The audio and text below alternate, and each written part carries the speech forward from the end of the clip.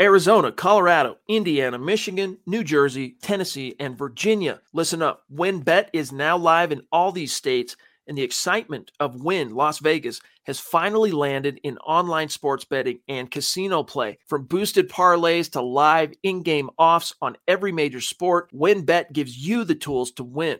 Sign up today for your risk-free $1,000 sports bet. Download the WynnBET app now or visit wynnbet.com to start winning. You're listening to Broncos for Breakfast with Nick Kendall and Scott Kennedy. Good morning, everybody. We got Mile High Truth coming in saying Happy Tuesday to y'all. I feel like Mile High Truth comes in with like the hello, and then we don't see him for the rest of the time. So good to see Mile High Truth. It's the hello, goodbye. Yeah. I'm here. I'm lurking, but good to see Mile High Truth. Joey's in the house too. Let's ride Broncos country. We got Juan Gonzalez coming in. Happy belated Easter, Juan, assuming based on your picture there. Good morning, Nick and Scott. Abraham Lucas 64, Sam Williams 75, and Cam Taylor Britt 96. Please, hashtag Broncos for breakfast, hashtag Denver Broncos for life. I absolutely adore this mock. This is one of my favorites, possible things that could happen. The only caveat is I don't have the background information on Sam Williams. So Sam Williams just comes with an asterisk. He's obviously an extremely talented player. He's 260 pounds, 6'4". I don't love the motor on tape. I mean, he has the ability to be a good edge setter, but I feel like he takes a lot of plays off in that regard. But you're talking about the athlete there at 75. The only question for me is the assault and battery charge that he had dismissed against him. And when you play big boy football, you know, sometimes those things can go away. But sometimes you get accused as well. So we don't have the resources to know all the information on Sam. It was assault and battery charged against a female too, correct? Yes, it was. Yep. Yeah. Okay. Otherwise, boys will be boys kind of thing, bar scraps, whatever. I don't know. But I'm like, it was worse than just regular assault and battery. It was, it was a co-ed. I mean, not that I'm condoning assault and battery, but anybody that's been in college has gotten into a couple pushy shovies, and with a 6'5", 260-pound football player, someone looking to make a name for themselves could file charges. Yeah. But when it becomes the opposite sex becomes involved, my radar starts going up a little stronger. And there's always, things here and there, like information, like if you recall, Jeffrey Simmons, before he went to Mississippi State, got in a neighborhood brawl where there's video of him beating up or punching a female, but that female was beating the absolute heck out of his sister just moments prior to that. So, I mean, there's always information. Not that he should have gotten involved, be smarter than that, but, it's hard. Sometimes. I mean, I don't want to get into this too much, but, Joe Mixon. Yeah, Joe Mixon as well. There's video on that. It's horrendous. And I showed it to my daughter. Yep. I said, she's got a big brother and she'll take a swig at him sometimes and do all this kind of stuff. I said, listen, what happened? I'm like, well, she got knocked out and broke her jaw hitting the table. She hit him first. I'm like, how does she avoid this? That doesn't condone him. Don't get me wrong. If I'm her dad, Joe Mixon would be in trouble. But how do you stay out of this? To teach my daughter, I say is like, I was in a crosswalk. Doesn't do you any good. You got run over. Doesn't matter whose fault it is. If you're the one that gets run over, what can you do to avoid this type of thing? So that one would it get dismissed, Nick? I think so. Dismissed. Yeah. And so we'll see. There, again, there's a lot there that, but again, he might be the only one that's there out of that mock. Just get back to purely football. Cam Taylor Britt might not be there at 96 and Abraham Lucas might not be there at 64. Yeah, but this is a dream mock from Juan, so we'll live in the dream world here. The DWI guys, Ethan coming in. Good afternoon, gents in Broncos country. Good to see you, Ethan. We also got Mark coming in. Good morning to all. Good to see you, Mark. Another Mark Bowen. First Mark Hoynack, and now Mark Bowen. Starting the day with the Broncos. All right. Let's get a little Matthew McConaughey going on there. You got a Matthew McConaughey impersonation for me, Scott? No, I don't. No. Okay. All right. It's worth asking. Good morning to you, Mark. Big E Bronco also. Good morning, all. US Dave coming in. Buenos dias, compadres. EJ saying, good morning, Nick and Scott in Broncos country. Quick question. Who is your favorite NFL player of all time? For me, I mean, I'm just going to be basic, but I absolutely love Peyton Manning. He's funny. He's, larger than life. I felt like even though Tom Brady is, I would say, the GOAT now with everything he's done, New England and Tampa Bay, I don't think he ever eclipsed Peyton Manning's brand and personality. I think he tried, but he just never could be Peyton. It was just so easy for Peyton to be likable and funny and quick and et cetera, et cetera. I don't know if it's like the That kind of Southern draw. that Southern aw shucks thing is a con. Yeah. I always said that all the time. It's like, we talk nice and slow. Well, slow down there, city boy. Don't take advantage of us slow talking Southerners. Go ahead and sign right here. Yeah, make sure you initial that page. Thank you. Pleasure doing business with you. Yeah. I love Peyton. I mean, his SNL blips or his skits were some of my favorite. I absolutely love the one, obviously the Boys and Girls Club, where he's just pelting the kids with football. I also really love the one where it's like halftime in the locker room and he's like doing the dance moves. Great skit. Very, very funny. I love Peyton. For me, Jesse Tuggle, easy one. Undrafted free agent, Valdosta State, 5'11". Mr. Falcon, as far as I'm concerned. Non-Falcons, my first favorite player of all time was Tony Dorsett.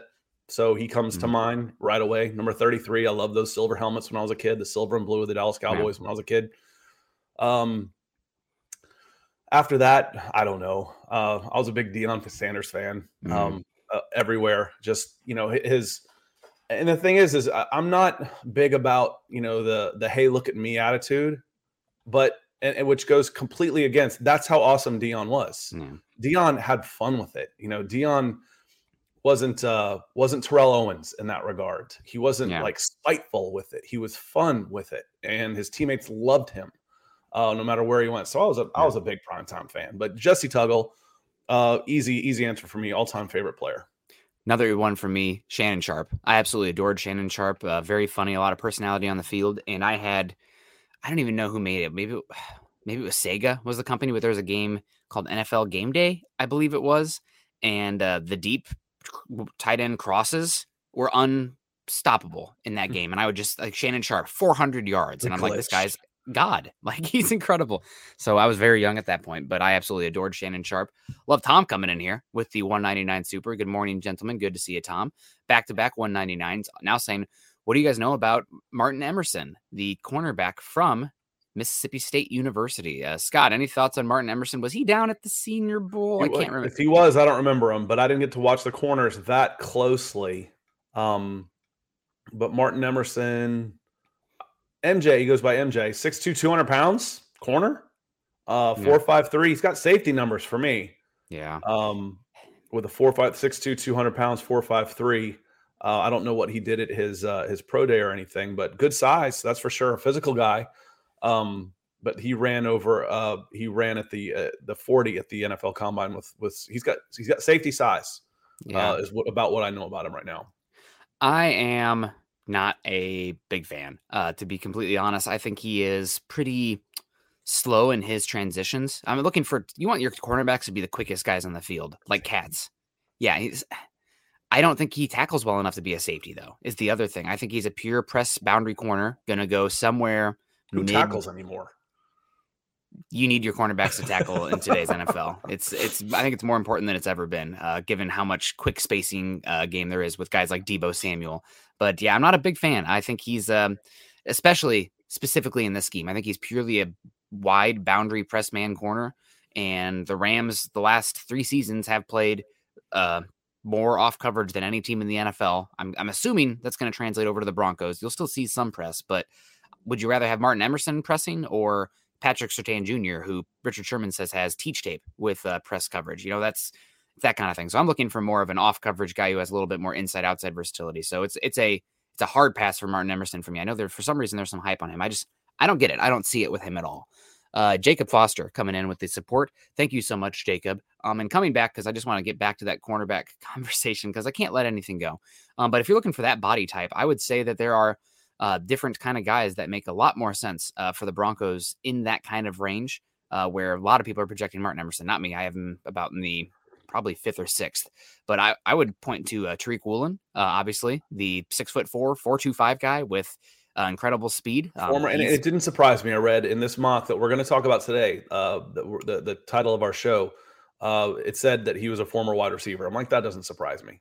No, not at all. So just learning the position, just learning the nuances of the position. Talk about upside. Goodness. The other thing about Tariq Woolen is 33 5/8 arm lengths is that is insane for a cornerback. Traits out the yin yang. I mean, he's the pterodactyl out there. I think was Teddy Hendricks the stork. He was a little bit before my time, so I know he was before your time. But he had the nickname the stork, so that's kind of what I picture out there. Some of the older Bronco fans might remember him not so fondly as a Raider for a long time. Yeah, very good but player. a very cool nickname nonetheless. The other two names I wanted to highlight here, as far as that kind of body type for guys that I prefer personally, Joshua Williams is one. Somebody mocked him to the Broncos round 4 recently. I think it was Jordan Reed. Joshua Williams out of Fayetteville State. Interesting player, good length. And the last one that's maybe being a little bit slept on, but I kind of like in this range as well, is Caleb Evans from Missouri. He's a little skinny, but I think he's a better athlete than Martin Emerson as well. So some names to keep in mind if you're looking for that body type. Let's keep going. Hello with some hellos here to some people. We got Rob Bucksbaum coming in here. Good morning, Nick and Scott. How are you guys? Having more shows because of the draft? We're having another show on Scott's channel on Fridays because of the draft. But we've been going Monday, Tuesday, Thursday since the dawn of time, it feels like at this point. So not more shows on our end. We're 4 days a week. And then we'll do Wednesdays, Fridays on my channel if you're not over there. And if you need to, we'll drop the link at the end of the show. For sure. Sunny days in the house. Good to see you. Good morning to Mark Schrader. Always supporting us. Thank you. Mandego Dan in the house. Good morning, Broncos country. Oh, go ahead. Sorry. No, we're gonna take care of some business first. We're gonna hit the fuchsia, the hot pink coming in, 50 pounds from across the pond. Thank you for that very generous super chat, my friend. Nick, tell us a little bit about the great pod you recommended on linebackers and edge rushers. It's a must listen. Yeah, I'm going to fangirl for a second. There's a kind of an up-and-coming writer / football analyst named Deontay Lee.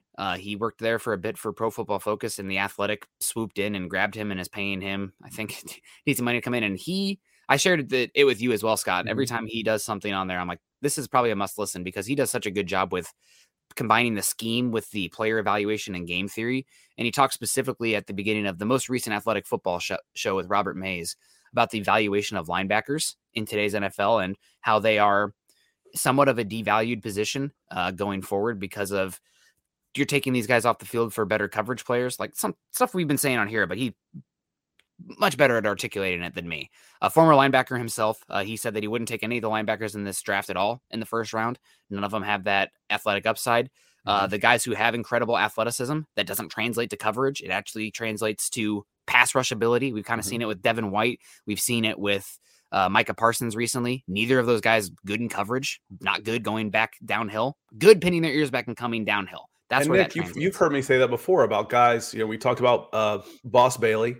I talked about Taylor Mays. Some of these guys that don't have necessarily the football instincts, but are measurable freaks. What do? You put their hand, you stand them up on the edge on third down and say, go get that guy.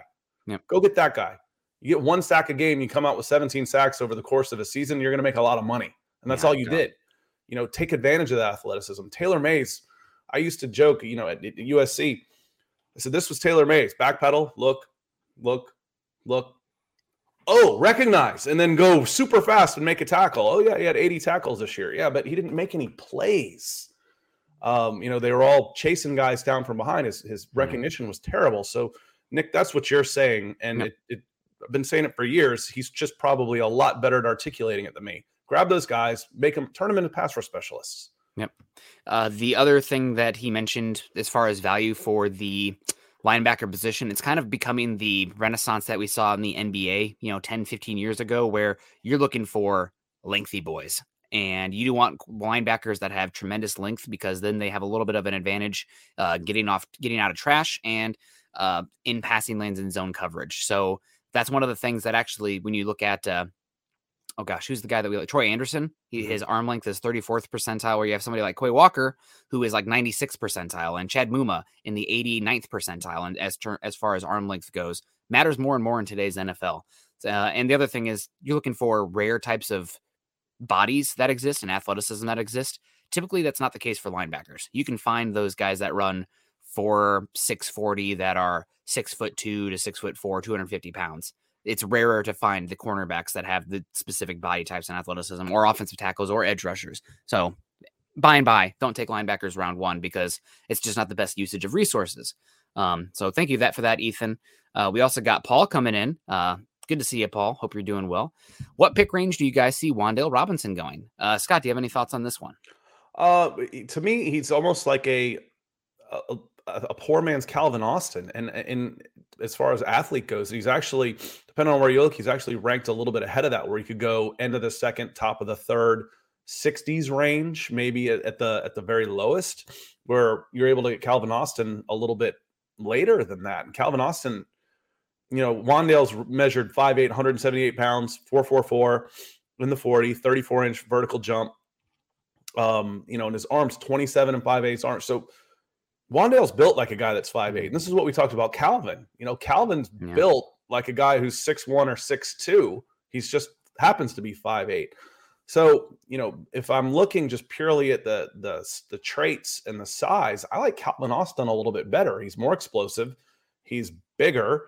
His hands are bigger. Everything. His arms are longer. He's got more explosion. But if you look at NFL mock draft database, they've got Wandale. Let's see, they've got him listed. Oh, actually, they're right there. So there's a good comp for you. 70 for Calvin Austin, 72 for Wandale Robinson. It just seems like we're able to get Calvin Austin down in the 80s whenever we do our mocks on PFF. So very similar players. I would lean towards Calvin Austin if it was me. Yeah, Wandale Robinson has historically this is going to be my new thing, guys. Everyone just get your coffee ready, drink, arm length. The length matters, man. It really does in today's game, especially in the slot where you're going to have to outreach some guys and be a little bit physical because you're not going to have the free releases in space that you did in college over the middle of the field. And Wandale Robinson has very minuscule arm length. He's tiny, where Calvin Austin, while he is small and squat, he has a little bit more reach to him as well. And that matters for the slot. So I think Robinson's going to go probably round 4 or round 5, where Calvin Austin is probably going to go round 3, maybe the back end of round 2, just because speed kills. I mean, God, if Anthony Schwartz can go round 2 last season, who didn't have a lick of an idea of what he was doing at wide receiver, but boy, he could run. Then I think he was an indoor track champion too. Over at, he was one of the blazing. He's one of the fastest players in the world. Yes, no, he was. God, I remember just using him on jet sweeps and stuff, just a different speed. It's like when you're playing, you have a 99 speed player in Madden, you're playing on rookie. Like, I can just run circles around you over and over again. So, Kayleon Green, aloha to you, Kayleon. Hope you're doing well. Clayton Huron, morning, guys. Smash that like button and share. Yeah, it's a small group so far this morning, but if you guys haven't done so yet, please get up top here and give us the likes and the whatever reaction. We got Dave Glassman with the wow. And real quick, Paul, thank you for that very generous super coming in orange this morning. Thank you very much. Helping to keep the lights on, keep my forehead nice and shiny with these lights going. Paul also says he needs some coffee. Go get that coffee, Paul. Yeah, very much so. Stephen Bumgarner, good morning, everyone. Stephen rocking the beautiful Russell Wilson edit there with the old school uniform. Good morning to MHH's best team. Us? God, well, thank you. We'll take it, but I don't know about that. Thank you so much. Joey said his favorite player was Bo Jackson.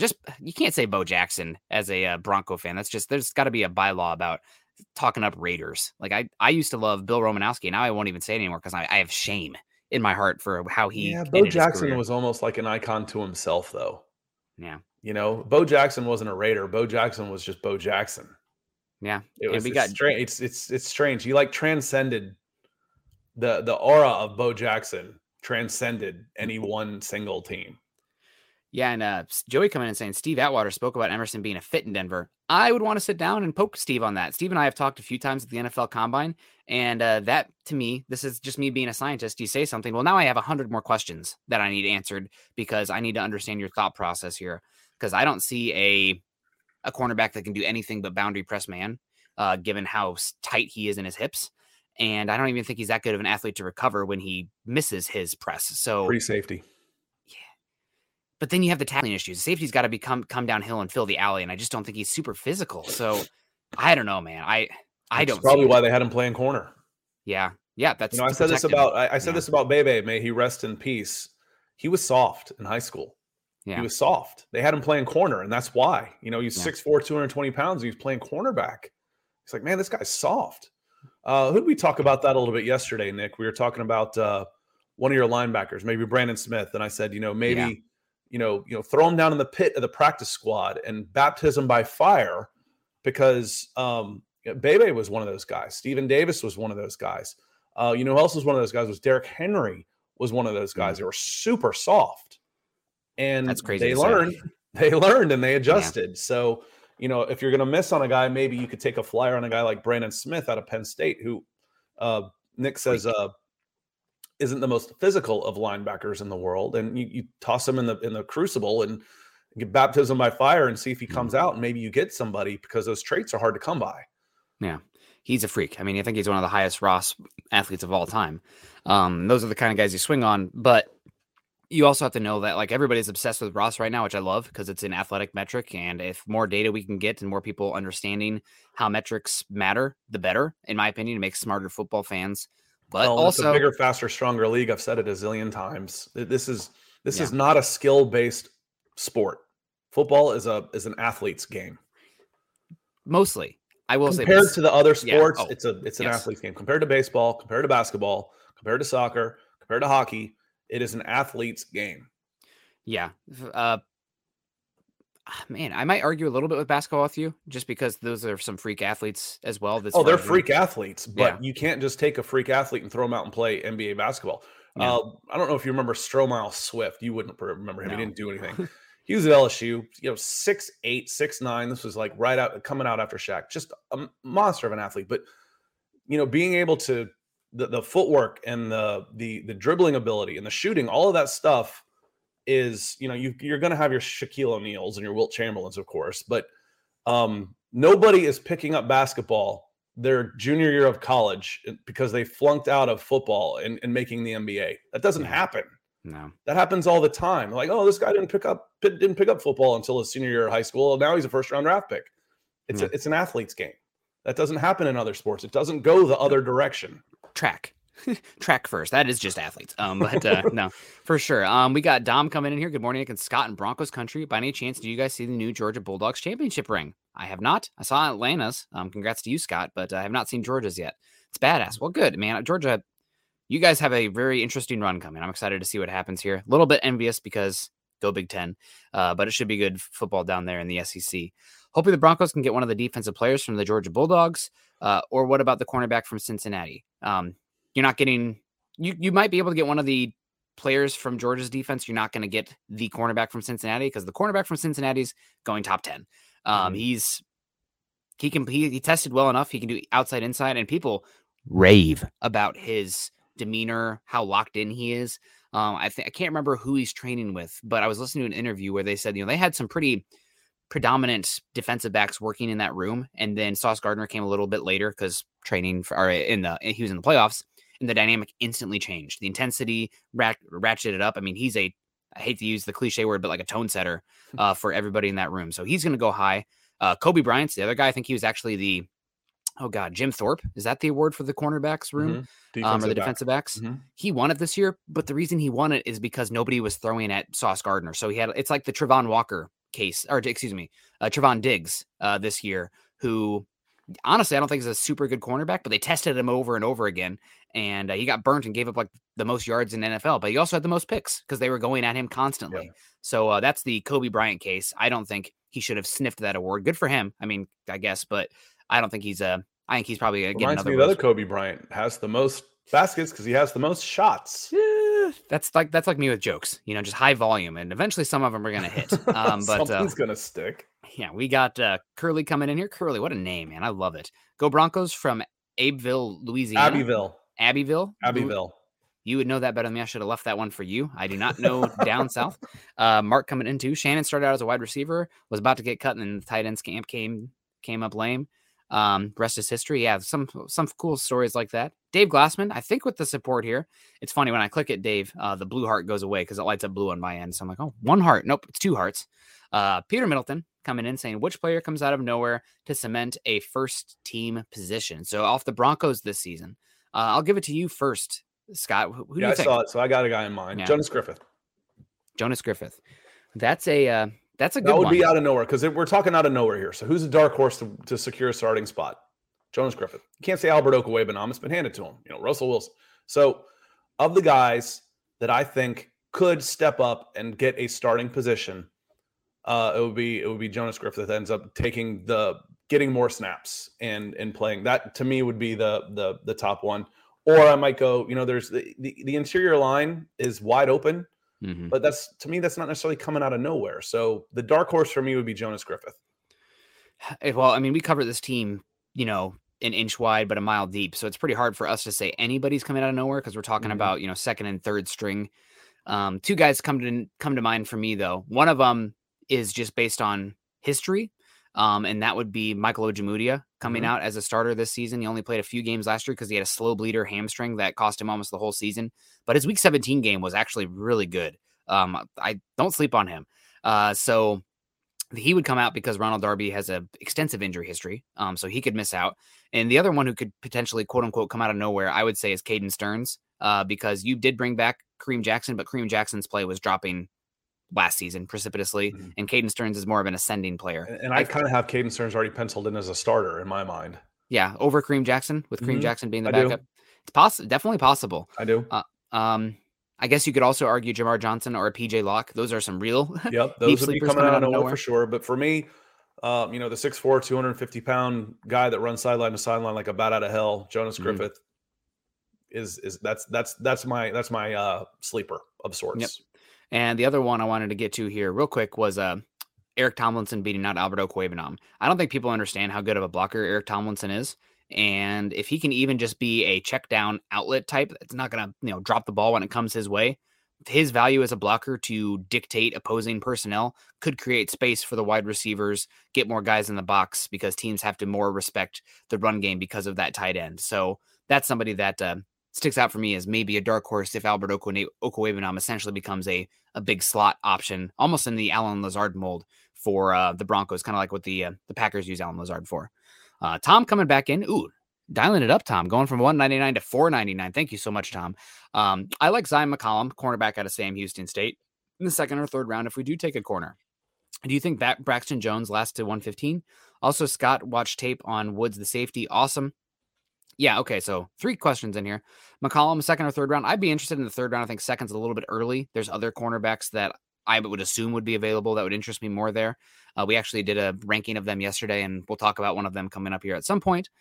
Braxton Jones lasting to 115, certainly possible. I could see him going anywhere from 75 range all the way to like 175. Those cornerbacks with that small of a sample size working in that conference, always hard to kind of pinpoint where they're going to go. And all it takes is one team to love them to have them go way earlier than you think.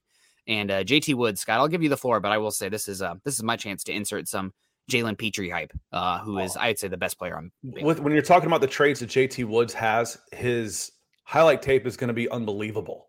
If you take his 5 or 6 best plays, he's got athleticism that nobody else can match. So they're going to be jaw dropping, oh my God type of movements. You need a low lights tape of JT Woods. You need an 80 play type of what am I looking for here? Just 80 plays in a game, over 2 games, and watch what he does on the plays where he's not making plays and see why not. So the highlight tapes on a guy with that type of athleticism is going to be jaw dropping. It's like having a power hitter who can't hit a curveball. His 30 home runs were awesome, but he struck out 300 times.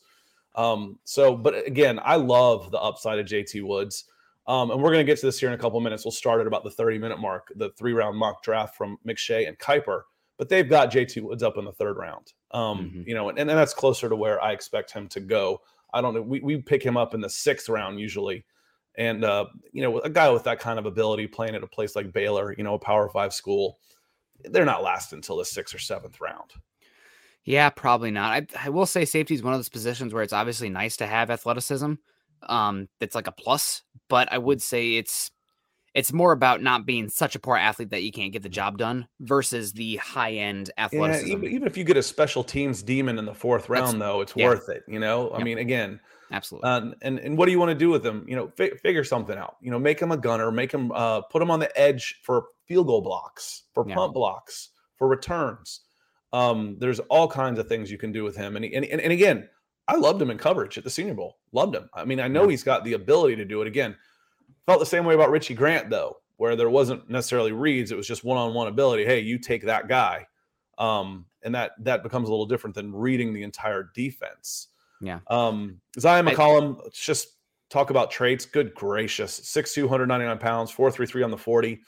A 6'4", 8'3" cone with a sub-4 shuttle. That's an elite NFL cornerback numbers right there. The corners are the best athletes in the NFL, and this is an elite cornerback grade when we're talking about his ability. Yeah, no, totally about that. Good call. Greg Smith in the house. Good morning, Broncos for breakfast. Good to see you, Greg. Gabe's in the house. Good morning, lads. Lads, I like that one. DWI guys coming in with 25 pounds. Coming in. Scott, do you have video on Lucas? I was just reading Pro Football Focus, and they said his pass protection skills are his biggest concern. Interesting. Scott, I know you're probably pulling up that video right now. I don't think his pass protection are his biggest concern. I do think sometimes he can overset a bit, and I do worry about his grip strength, so to speak. Not the strongest punch in the world. Sometimes guys can work off of him, but I think his pass protection is much more projectable than his run blocking right now. So that's a 220-pound linebacker playing edge. What I like about him is that's Majai Sanders going against about 240.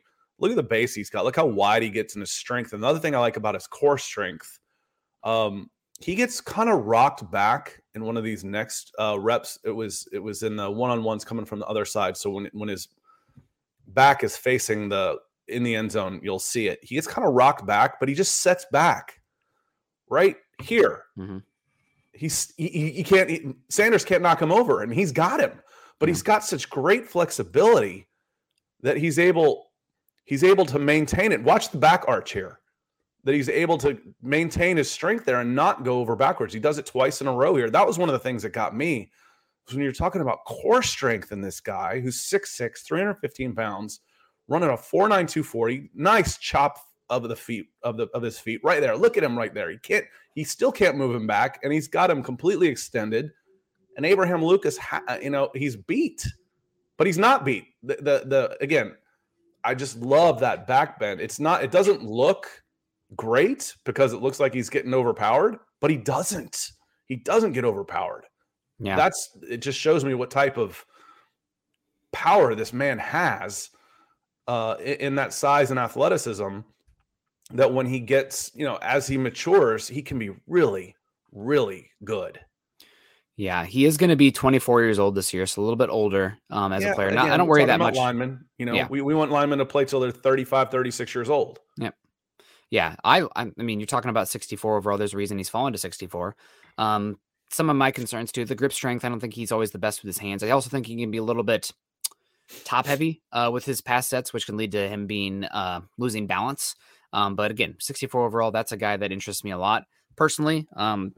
This maybe goes against a little bit of my ethos as when scouting offensive lineman, but I would prefer to take a swing on Tyler Smith this season just because of the youth, and he might have the second best power in this class of any of the blockers. I think he's kind of a Ike Ekwonu light, so to speak, and maybe he doesn't end up a guard, but he's got the length and the movement skills to stick at tackle. His technique, though, is horrible, horrible right now, but he's only 21 years old, and guess what?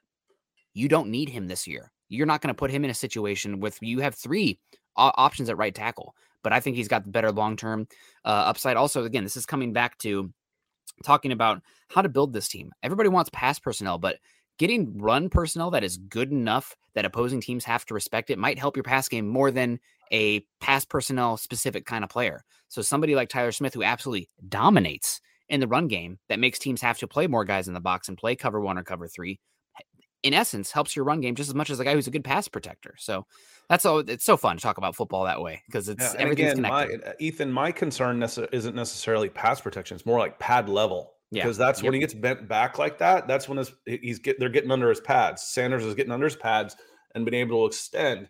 But his power, if I did that, my feet would come out from under me and I'd be flat on my back. Yeah. If I was doing that with someone even close to my own size.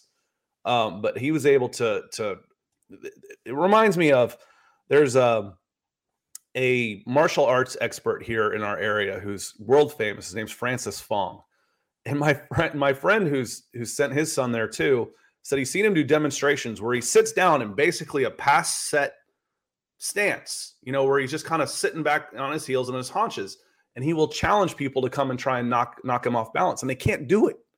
And this guy, the strength that takes is just amazing. And when I see that, that's what it reminds me of is Francis Fong not being able to be knocked off his base, and it's different. It's different. So I'm a fan of Abraham Lucas, if you couldn't tell. So yeah. Tyler Smith isn't available when we get to our mock here Yeah. in a minute. He's gone at the 42 spot to the Indianapolis Colts. Yep. No, it's edge rusher and offensive tackle are the spots where if the Broncos are trading up, I think that's about it. Because again, we keep talking about it. It's a commodity in scarcity discussion. Edge rushers and offensive tackles of a certain level of athleticism and arm length, the height, et cetera, those guys disappear. Your safeties, your linebackers, even your defensive tackles, those guys are available later. You can find those body types. So those are the positions maybe worth trading up for. If they love Tyler Smith and he falls to pick 55 and it's costing you, let's say, pick 64 and 96 to go get him, I got no issue with that, honestly. Gabe coming in. Good morning, lad. Good to see you. Edward in the house. Hey, Broncos country. Dylan Von Ark's doing the Broncos work. Let's get to Kevin first. Good to see you, Kevin. Vidge, buddy. I know this guy is not a Broncos target or we have to pick him up, but I think Drake London has a chance to be a bust, a.k.a. JJ Arcega-Whiteside. It's actually, I always said Arcega for a while. Arcega. I think. So are we talking wide receiver here? I think so. Yeah. Because I don't know who Arcega-Whiteside is. I don't know who that guy is. Really, he was a 3rd round pick, maybe even a 2nd round pick a few years ago from. He was a wide receiver. Stanford. Yep. Okay, because I wasn't sure if Kevin, if you were talking about Drake Jackson, the other USC guy who is the edge guy who could be in play for you. No, JJ Arcega-Whiteside, wide receiver from Stanford, definitely is busted so far. I don't think that's the case with Drake London. I think Drake London is much more in control in the short areas of the field, and I think he's also much better at rebounding and at the catch point. I don't think he's as explosive vertically as like a T. Higgins, so to speak, but I want to see Drake London as a big slot. People say, and I was definitely guilty of this too, because you see the body type and you think, okay, down the field, above the rim, separator X. I don't think that's his game. I really love his ability to sink his hips and create separation horizontally in the quick pass game, which is shocking for a guy his size. I want to see him in I don't need a top 10 big pick slot for that guy. I can get Russell Gage for that guy. It's a different type. I agree with you overall, but I think he will go top 20. And I think he can play. I do too because of his size and stuff. But as far as a slot guy, I get slot guys in the 3rd. The best players in the NFL are playing slot at a high rate. I think last year, 2 of the top 3 guys as far as slot targets went were Tyreek Hill and Devontae Adams. Your best wide receivers playing slot. And Cooper Kupp, where were they picked? The 2nd and 3rd round. And Exactly. Tyreek Hill went in the 5th, So again, but that was because of his. Your skill guys. Yeah. You spend capital on guys that can play outside. It's harder to play outside. It's easier to find skill guys playing closer to the ball. That's the way it is. You don't use a top 10 pick on a guy because I want to put him in the slot. Justin Jefferson, another guy who is primarily a slot these days, that can do it as well. I think the game's changing a bit. You want your primary wide receiver, if possible, to be able to do both.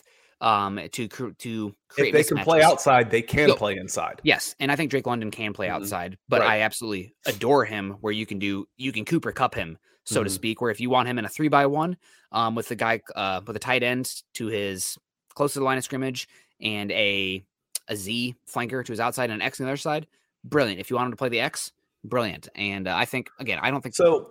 Would the best comp you could come up with for this be maybe this would be might be a little too old for you, but would he be Keyshawn Johnson or JJ Stokes, a couple of West Coast guys that were tall, not necessarily blazers, but were physical, use their body well, and obviously Keyshawn was better at that than JJ Stokes, but JJ Stokes was really good for a while. Keyshawn was Hall of Fame type guy. I'll be honest. That's the kind of body type I'm thinking of when, Keyshawn was a 4'6" guy. He wasn't a blazer, but he knew how to use his body and get open and run routes and make contested catches. Yeah. Honestly, and Keyshawn went number 1 overall, if I'm not mistaken. I think he did too. That's a little bit, I remember Keyshawn, but that was a little bit before my time of being a student of the game. I just knew big guy, run fast, catch ball, that kind of age. Yeah. And he was mad because a slot guy that they got, as an undrafted free agent was catching all the passes. Yeah. But I do really like London. I love his physicality too. And they say that guy is wired correctly, which does matter a good bit. So keep rolling through some of these because we want to get to the mock draft from Mel Kiper and Todd McShay. Dylan Von Ark saying, "Sup Broncos country. Make sure you guys hit that like button on the way in. You were 4 away from 15,000. 4. So if you're on Facebook, come give us a subscribe on YouTube. I'd like to say before tonight. I'd like to say tonight that we hit 15,000. Yeah, let's do it. That'd be great. Tonight is And Juan, no problem. Forgot to specify about Sam Williams' situation, assuming he's innocent and all that stuff. And he checks out. It's almost unsaid at this point. We all agree. Yeah. We just almost feel like if there's a new viewer or anything in here, we kind of feel like we need to say it. But then we say it every time, and we get it. We understand, Juan. No problem. Yeah. We're not judging you at all for putting that in there. That's I mean, from a football standpoint, he's a steal. I think he's a first round guy from a football standpoint. Yeah, I agree with you. Wyatt coming in. Good morning, gents. Can't catching what I can before I head out. Maybe you're not here anymore, but that'd be good to see you. We got Tom coming back in at $4.99. Do you think we grab an interior guy, Dylan Parham, or maybe move them to center? I think we could trade Cushenberry for a 5th or 6th in 2023. I definitely think the Broncos are looking to bring in a center. I would be shocked if they didn't bring in a center. Doesn't sound like those in Denver are super high on Lloyd Cushenberry, which for some reason, man, I get a lot of pushback for even hinting at that on Twitter. But Lloyd Cushenberry has been a bottom 5 center in football. Before, we didn't talk about it that much because you could not pass go when talking about the quarterback. Like the center position doesn't matter until the quarterback position matters, right? Like you have to cross that hurdle first. But now we're here at the roster where it's like, well, how can the Broncos improve the margins? And I honestly think improving the center position is going to improve your offense more than improving the tight end. Everybody's screaming tight end, tight end. Lloyd Cushenberry has been terrible. And another thing here, then this is a little birdie. I sent this to Scott yesterday, but originally it was talking about, okay, well, who are the other options? Graham Glasgow. Maybe Graham Glasgow at 6'6" is not a good fit for Russell Wilson. Maybe Russell Wilson has indicated as such to the Broncos front office that he wouldn't want a 6'6" center playing in front of him. So that means that you probably are going to the draft and looking for a center there. Dylan Parham would be a great option if he's there at 64 or 75. You got to consider it. Cam Jurgens from Nebraska is another great option. Cole Strange is another good option. UTC, University of Tennessee, Chattanooga. Yep. The Mocs. I like the moccasins too. It's one of my favorite mascots. But there's a lot of good. Yes, you should come out of this draft with competition at center guard. You absolutely should. Yes. Donovan West, another option as well to keep an eye on. And Zach Tom, I thought maybe a little bit too tall, but because he was listed at 6'6", but he's closer to 6'4", so another guy to keep an eye on there. The Broncos are definitely doing work on centers for a reason. Franklin Peterson coming in, $5 super. Thoughts on Mario Goodrich, cornerback from Clemson, 115 to 116. Love the show. Go Broncos. Mario Goodrich has been solid, good athlete. I'll be honest, I didn't watch him as much as I did the other center because I thought Andrew Booth stole the show every time I watched with the height, weight, speed, and recovery ability. But Mario Goodrich is definitely a interesting option there for the Broncos at 115 and 116. And I think the big things you should be looking for here for the Broncos at the cornerback position is good tackling ability and inside-outside projectability. Because right now you don't know what the future is for Ronald Darby. Michael Ojimoudi just has 2 years of control left. But right now, the only guy I feel comfortable with playing the slot is Kawan Williams. So you probably want somebody who can do a little bit of both for their cornerback role. Lance Zierlein, NFL.com, says he is physical. So he's 6 foot, 190 pounds, 195 pounds right in there, 4'5" guy. So could be. And then NFL Mock Draft Database has him right in that area, has him like 112. So if you're looking for a corner at that spot, could be an option for sure. Wanted to get to this comment from D Porter. He said, D Porter says, "Hey guys, I love your live streams and your knowledge of the game. I'm not even really a Broncos fan. I'm more of a fantasy fiend. Thanks for all the insight." Well, we love having you here. Nick and I are both, we grow up fans of teams. That's why we're all here. We're all here because we're fans of team. But, I'm a fan of the game. I'm a fan of the players. I'm a fan of the process. And so is Nick. And I think that's what hopefully y'all enjoy all of that too. And some of the – I'm a cynic and Nick is super analytical. So try and give the both sides of everything. Try yes buts on all of the takes on these. And we've been on the show a little bit more than a year, and we're having a good time doing it. So appreciate you being here, D. Yeah, and Tim Johnson saying, Nick and Scott, just wanted to say hi. Love the show and go Broncos. Let's ride. And we also got Lawrence coming in here. Sup, guys? I'm late. That's okay. Better late than never. Good to see you. Now, we've got to get to this. I do want to get to this. Let's do it. It's been a great chat, and we're 45 minutes in, and I'll put that in the description saying we get to the actual topic of the show at 45 minutes. So the topic of the show was Mel Kiper Jr. and Todd McShay did an alternating 3-round draft. So McShay had the odds, and Kiper had the even. So 1, 2, 3, 4, all the way down. And they went through all 3 rounds, 105 picks. And the first pick for the at 64 with Mel Kiper, because he had the evens, for the Denver Broncos via the LA Rams was Cam Taylor-Britt, listed as safety from Nebraska.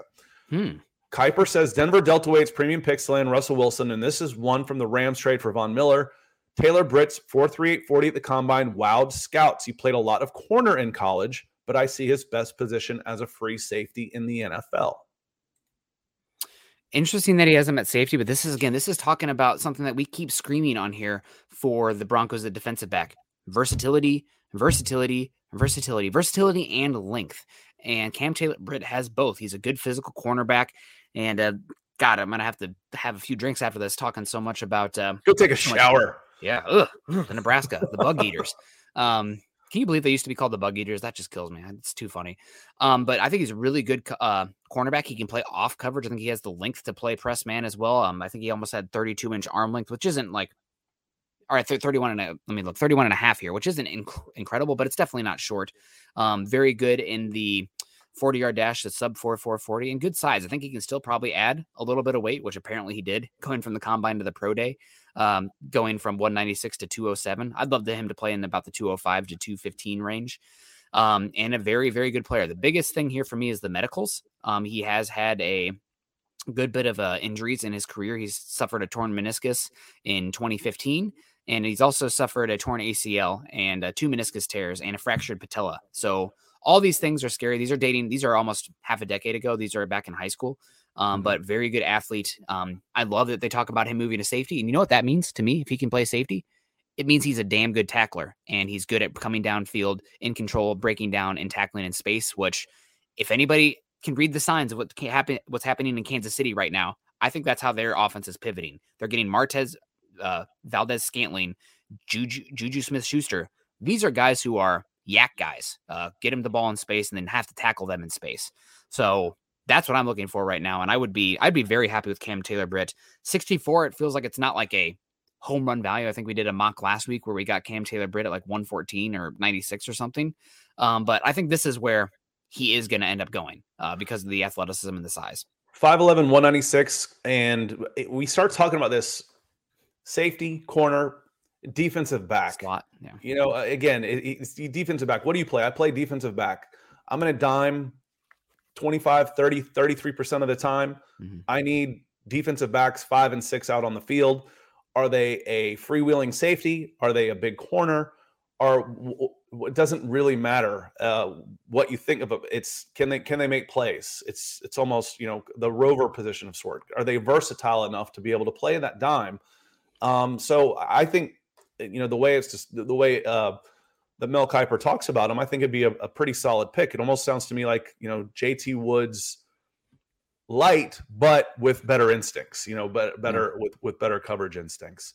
By taking him, you passed on Wan'Dale Robinson, Channing Tindall, Chad Muma went to 67, a couple other names. And then here's a name that I think you might not want to have passed on. They have Bernard Ryman falling all the way to 69. To the Jets. So, you know, that might be the one where you say, if we're on here talking when the Broncos are on the clock, we say, you got to take Ryman here. And, you know, this is why, offensive tackle, right tackle, blah, blah, blah, first round stuff, except for the short arms. Yeah. And then Cam Taylor-Britt comes on and we all kind of go, whoa, interesting. Yep. That might be the one that you take in that spot.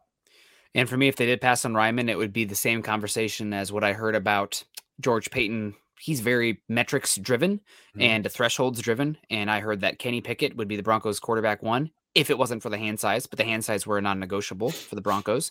That could be the same thing with arm length with Bernard Raymond there. So sub 33-inch arms. I think there was only 1 tackle out of 64 last year that started the season that had sub 33-inch arm length. That's an outlier. So you got to think about that. You also passed on Josh Pascal, who went 71 to the Bears. That's a good. And then coming up next, right, the pick before at 74, Troy Anderson, inside linebacker from Montana State, who I really like, goes to the Falcons. And at 75, Todd McShay has the odds. McShay takes Leo Chenal, inside linebacker, Wisconsin. He says Chenal is the best player still on the board. And even though the Broncos re-signed Josie Jewell, he'd make a splash in the middle of the Denver defense with his sideline-to-sideline range. So we've talked a lot about that. Is there, can you upgrade the athleticism at the position? If Baron Browning's there and Jonas Griffith is there, no. No, this isn't necessarily a huge upgrade in those, but you might need those guys other places. The injuries could be an interesting pick. Nick, what do you think about Chenal at that spot at 75? I don't mind it at 75, Leo, and this might be me being biased about players who absolutely beat the living hell out of my Iowa Hawkeyes, kind of like how George Karlaftis had like 20 pressures in the Iowa game. Still a really good player, but not the same as Leo Chenal. But Leo Chenal killed Iowa. Biggest thing with Leo Chenal that's holding me back here is Broncos country really, really wants a coverage linebacker. And I get it. You want somebody who you can count upon in space, but Leo Chenal is so good at coming downhill and playing in multiple gaps that he helps your pass game because you probably don't need as good of a run block or a run stuffing defensive tackle or an edge setting edge rusher or those kind of guys because he is that good coming downhill. Freak athlete especially for his weight. What he did athletic testing wise, typically you see linebackers testing at about 235 and he came in at about 250. Biggest holdback for me with Leo Chenal, again, everyone drink. Arm length is in the 13th percentile at 31 inches, which is not great. If he was, somewhere like 33 and a half, you're talking about a guy who's probably top 40 pick with his athletic profile, but definitely something to think about there with him. He's a very fun player, big fan. I wouldn't mind him at 75, and people want linebackers. This is the area where you're looking to go linebackers. I think there's a cluster of about 8 of them that are really good. Just give me the last guy available on the board, different skill sets. You can figure out how to take them. But I really like Leo Chenal, and you probably want him in a scheme that's a little bit more attacking rather than leaving him in space, kind of like the Alexander Johnson role for the Broncos when they had him here. But good player, great athlete, and just a menace on the field too. A lot of fun. So again, for me, it's not just who you take, but who do you pass on? Yeah. And I would go, if this is my pick, I would take the very next. Good Lord. Who is the bane of my draft existence, Nick? Todd McShay. No. I mean, for teams. Like, who always takes the players I want when we do these? The Chiefs? Baltimore. Okay. The Ravens. The Ravens always have my draft. So the Ravens take Perion Winfrey, defensive tackle, defensive end, Oklahoma, at 76. And frankly, that's where I would go with this pick. I think he plugs right into that 3-4 end. And Kiper says, also, since you filled Baltimore's hole at center, Todd, because obviously the Ravens took one earlier, the next position on my list is defensive tackle. Winfrey could be a steal here. He's one of the best prospects at the Senior Bowl, though he was inconsistent at Oklahoma. And this is where it comes in for me. He could play end in a 3-4 scheme. He absolutely could play end in a 3-4 scheme, and he'd be a great fit as one of those defensive ends in a 3-4. I would love Perion Winfrey in this spot. And you know what else I love? I love self-deprecation. J-Ross 777 coming in and says, please use this for Scott's Forehead Monthly Wax Fund. I don't think that's going to cover it, though. Yeah. The $5, it's gonna make a contribution, but this is a lot of space here. I gotta have more than that. So no, I'm just kidding. I appreciate the contribution to the show, J-Ross. Don't be a stranger.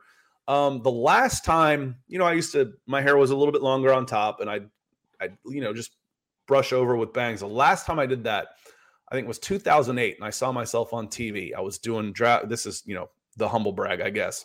I was doing signing day on NFL Network, and I saw myself on TV. I said, no, we got to get with the times and get the stuff up here. It looked like a beaver tail across my forehead. Like, I'd rather have the big shiny forehead than the beaver tail coming across here. So we went that direction. Yeah. And I was just reading about Chenal real quick, and the first line here, absolutely shocking. Oh my God, I've just had a double take. I couldn't have read that right. Leo Chenal, who is the 12th oldest of 16 kids born and raised in northern Wisconsin. 16 kids.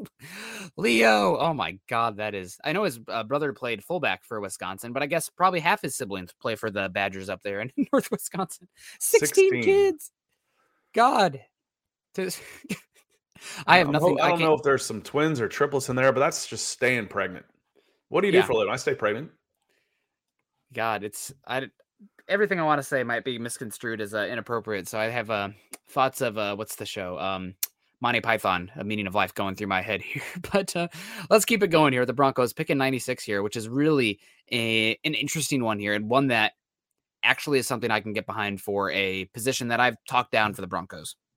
Another pick, just real quick before we move on, Daniel Faalele, offensive tackle, 79 to the Chargers, is someone else that's interesting. And I saw Marcus Jones, one of the questions in the chat, may have been Tommy, has Marcus Jones going to the Houston Texans at 80. So we get down to, what are we, 95, 96? Yeah, 96. 96. 96 means even, so Mel Kiper is back on the board via the Denver Broncos Von Miller trade to the Rams. Mel Kiper takes Jelani Woods, tight end Virginia. And the description here, I don't particularly like, because, again, we've said before, Nick, the reason why we're here in tight end is because the last big headline for national guys was Noah Fant. Noah Fant was included in the draft. If the last big headline was Denver Broncos sign Albert Okwuegbunam from the Pittsburgh Steelers as a free agent, nobody's talking tight end. Yeah. Nobody's talking tight end. So, Albert Okwuegbunam in this draft would probably be a better prospect than Jelani Woods. So the description on this one is, with Noah Fant shipped to Seattle in the trade for Russell Wilson, who's going to play tight end in Denver? I know who. Nick, do you know who? Probably. Woods wasn't much of a receiver at Oklahoma State, but he caught 8 touchdown passes after transferring to Virginia in 2021. He has some intriguing physical tools. Mm-hmm. So for me, that one's almost like, I know they lost a guy, so I'll fill a guy here, but I'm really not sure what to do because I have to make 105 picks and type out words on all of them, and I'm kind of tired now. So I'm not against the pick, but it just, reading, kind of between the lines here, just felt like a little bit of a lazy pick. You know what? I keep disparaging the tight end position for the Broncos because of the way that a lot of people are discussing a lot of these tight ends. Jelani Woods is one that actually makes a lot of sense for me if you didn't already have Albert Okwuegbunam. But it's the same kind of thing where, okay, if Russell Wilson doesn't use the short middle of the field as much as almost any quarterback in the NFL not named Kyler Murray, how can he utilize tight ends? Ones that run seams, ones that run posts, ones that run deep crossers. Enter Jelani Woods. Down the field, attacking, splitting the safeties, I think is an area where you will see Russell Wilson attack the middle of the field. It's not the short middle of the field where, there's a lot of linebackers and stuff. It's in between the linebackers and the safeties. And I think Jelani Woods can attack that area of the field. Now, he does need to work as his blocker, but I also see that I've seen in interviews with him that he models his game after Mercedes Lewis. Who's Mercedes Lewis played for the last few seasons? Oh, that's right. The Green Bay Packers and Nathaniel Hackett, and Justin Outen, who was the tight ends coach for Green Bay, who absolutely loves Mercedes Lewis. So that's kind of an interesting one for me with Jelani Woods. Now, I know you're kind of maybe adding redundancy with Albert Okwuegbunam already in building, but Albert Okwuegbunam only has 2 years left of control, and maybe you prefer Jelani Woods' ability in the red zone as well. So I really like Jelani Woods. I think that you'll pick 96, pick 115, 116 if he's there. I got no issue with it, and I am a believer that your tight end needs to have something monstrous, like a trump card in their ability, whether that be the size as a blocker or freak athleticism to run crossers that linebackers can't keep up with, or down the field to spread a defense thin. And I think Jelani Woods can do that. While he tested freakishly, I don't think he's great as far as his twitch. He's not really good at breaking off routes, but build up speed down the field, posts, crossers, seams, makes all the sense in the world for me for what a tight end should look like in this Broncos offense if you're looking for a pass catcher. Well, the other part, when you said, what can they do, and you started whipping off routes and stuff like that to be seen by over the middle, being 6'7" doesn't hurt either. No. Yeah, that's one of those other things also, is be a 6'7", be built like a power forward, an NCAA power forward. That might make you a shooting guard in the NBA. But, 6'7" is going to be one of the taller guys on the field, one of those big targets. It would hedge against, because to me, Albert Okwuegbunam, and Jelani Woods are similar. So do you have your blocking tight end? Are you hedging against Albert Okwuegbunam the same way you'd be hedging against Mike Boone if you went running back in this spot? And I think I saw Big Kid Rock coming in here with a super that reminded me of this. Appreciate you, Big Kid Rook, not Big Kid Rock, but the big drop off between Melvin Gordon and Mike Boone. We need 2 running backs not to wear out Javonte. It will help set up the passing game for Russell. And that's the question. How big of a drop off is it? I've said this several times with all the running back talk. The more and more I hear running back, the more I hear not Mike Boone, not Mike Boone, not Mike Boone. If I hear tight end and I get a pass catching tight end similar to Albert Okwuegbunam, it's hedging. It's hedging. And it's nice to be in a position where you don't have such gaping holes that you can hedge your bets like that in the draft. Appreciate the super BKR. Yeah, thank you so much, BKR. And guys, we are at an hour now, almost on the dot. So we got to get on out of here. Scott, roll it through that mock one more time for us, just so the people can hear it. Where Mel Kiper / Todd McShay went with the picks.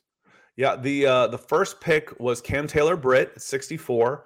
The second pick, you put me on the spot right there. Sorry. Put the second pick at 75 was Leo Chenal, inside linebacker out of Wisconsin. And then the last pick was Jelani Woods, tight end. I think that'd be a decent haul. Mm-hmm. The question then would become, okay, we didn't get our offensive tackle. We didn't get edge. But that's okay. Are you getting good players? Are you getting players that can help? Yeah, you are. You are. I'd still like to see, I'd still like to see these guys again. I told you the guys I'd take early. Now they were almost done here at 95, so there are only 10 picks left. So let's see who was available right after that. JT Woods is available, but you already took Cam Taylor-Britt, so very similar players. But again, another reason why I might have gone a different direction with the higher pick, knowing that JT Woods is down there. Majai Sanders and Kiper here says he weighed just 228 at the combine after a stomach bug, but he was back up to 248 a couple of weeks later at his pro day. Donovan West, if you want to go center. Brandon Smith, inside linebacker. Neil Farrell Jr., McShay, he had one sentence on him. Don't like it. So again, your pick and start getting a little slimmer down there for sure. Yeah. Well, overall, I think this was actually a solid mock. And if the Broncos came away with this, I'd be excited about it. I like all these guys. They make some sense. And you still have Braxton Jones in the 4th. You could get Braxton Jones, and you might be able to get a center prospect as well. Now, what I would be curious about would be maybe going with was Cade Otton and Jeremy Ruckert still available? Let me see. Sorry to put you on the spot here, but there's Cade a cluster Otton was still available. And Ruckert, Ruckert. Ruckert's still available. I might roll the dice there at 96 and say, listen, I got 3 tight ends left that I all really like. They're different, but I like them similarly. Maybe I go with a different position and say that at 115 or 116, one of those tight ends is still there. So maybe you're looking at an edge rusher, an offensive tackle, a center. We've talked about the center position there at 96 rather than Jelani Woods, unless you are hell-bent on getting that type of body type and athleticism at the tight end position again. Because he is such a dynamic athlete, I think that pure athleticism is one of the most important traits for today's tight ends, because so many drag routes where it's foot races against linebackers. So if you're not hauling ass, excuse my language, you're not going to be as valuable in today's league. Based on available players, my 2 picks in those spots would have been Bernard Ryman and Perion Winfrey. I would have gone offensive tackle and then big DL. I think your 3-4 ends are bigger needs. Actually, right across the board. I think your 3 defensive linemen are bigger needs than we're letting on than people realize. Yeah, I agree with you. And who else was available? Who are the next few picks after 96? Just because I'm going to be like, okay, again, they were. I'll read them to you from 96 to 105 to flush out. The third was Isaiah Spiller, running back A&M. JT Woods, Baylor. See, that's where I'd go. I'd go JT Woods then, because I didn't take Cam Taylor-Britt earlier. Isaiah Likely, tight end. Majai Sanders, edge, Cincinnati. Donovan West, center, Arizona State. Brandon Smith, inside linebacker, Penn State. Neil Farrell Jr., nose guard, LSU. Sean Ryan, offensive tackle, UCLA. And David Bell, wide receiver, Purdue. And this one was just like McShay's like, well, a wide receiver. Bell wasn't super impressive at the combine, but he's a crafty route runner who would bring versatility to an offense likely undergoing a change under center. Let me translate that for you. who's the best last wide receiver I have here? Because all I can ever think about is wide receivers.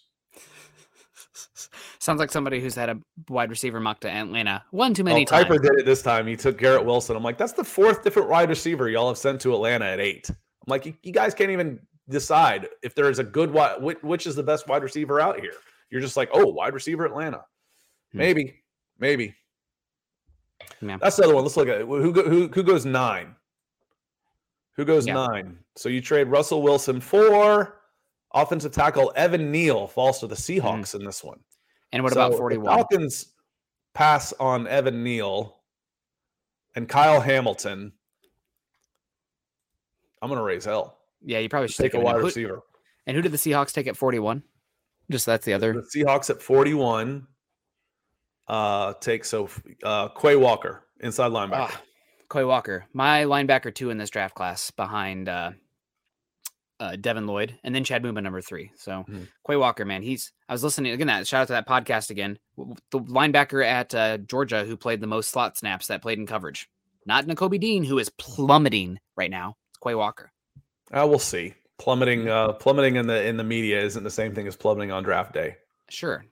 He might not go round 1, I guess, is the long and short of it. But all right, guys, we got to get out of here. We'll see you again tomorrow on Scott's channel. Scott can drop it in the chat here like he talked about earlier, because we are going live and, milking that cow for the draft content as much as possible, because once it's gone, we're going to miss it. Make sure you guys are following Scott and I on Twitter. Scott is at Scout Kennedy. I am at Nick Kendall, MHH. Also follow us at Huddle Up Pod, as well as at Mile High Huddle. If you haven't done so yet, make sure you're following our Facebook account at facebook.com/Mile High Huddle, as well as our Facebook account at facebook.com/Mile High Huddle Pod. And like, subscribe, and share on YouTube. If you're listening after the fact also, that probably means you're listening on Apple iTunes. Find us on Apple iTunes. Find the reviews, scroll down, leave us a 5-star rating and a review. Helps us a heck of a lot. And seriously, if you haven't done so yet, subscribe to us on YouTube, because we're like 14,999. We're one. Who's going to be the 15,000? I wish I could tell. Who would be the 15,000th. I'd offer you something just for fun, but I can't tell who it would be. It's me. Offer me something for fun, Scott. I did it. So I'll unsubscribe and then resubscribe. And yeah, guys, make sure you are tuning into Scott's channel tomorrow, where we're going to be going live once again. And I don't know if we got to this one talking about the running back. Thank you so much, Big Kid Rook, for your support. Thank you, everybody, for joining us today. We'll see you tomorrow on Scott's channel. Everyone stay safe, choose kindness, choose compassion. Go Broncos. I want to say thanks real quick. You usually throw it back to me one more time. I want to say thanks to our Super Chat superstars: Big Kid Rook, J Ras 777, D Porter, Franklin Peterson, Tom Lockhuff, Kevin 7, Paul 826, and the Benefactor, Ethan, the DWI guys.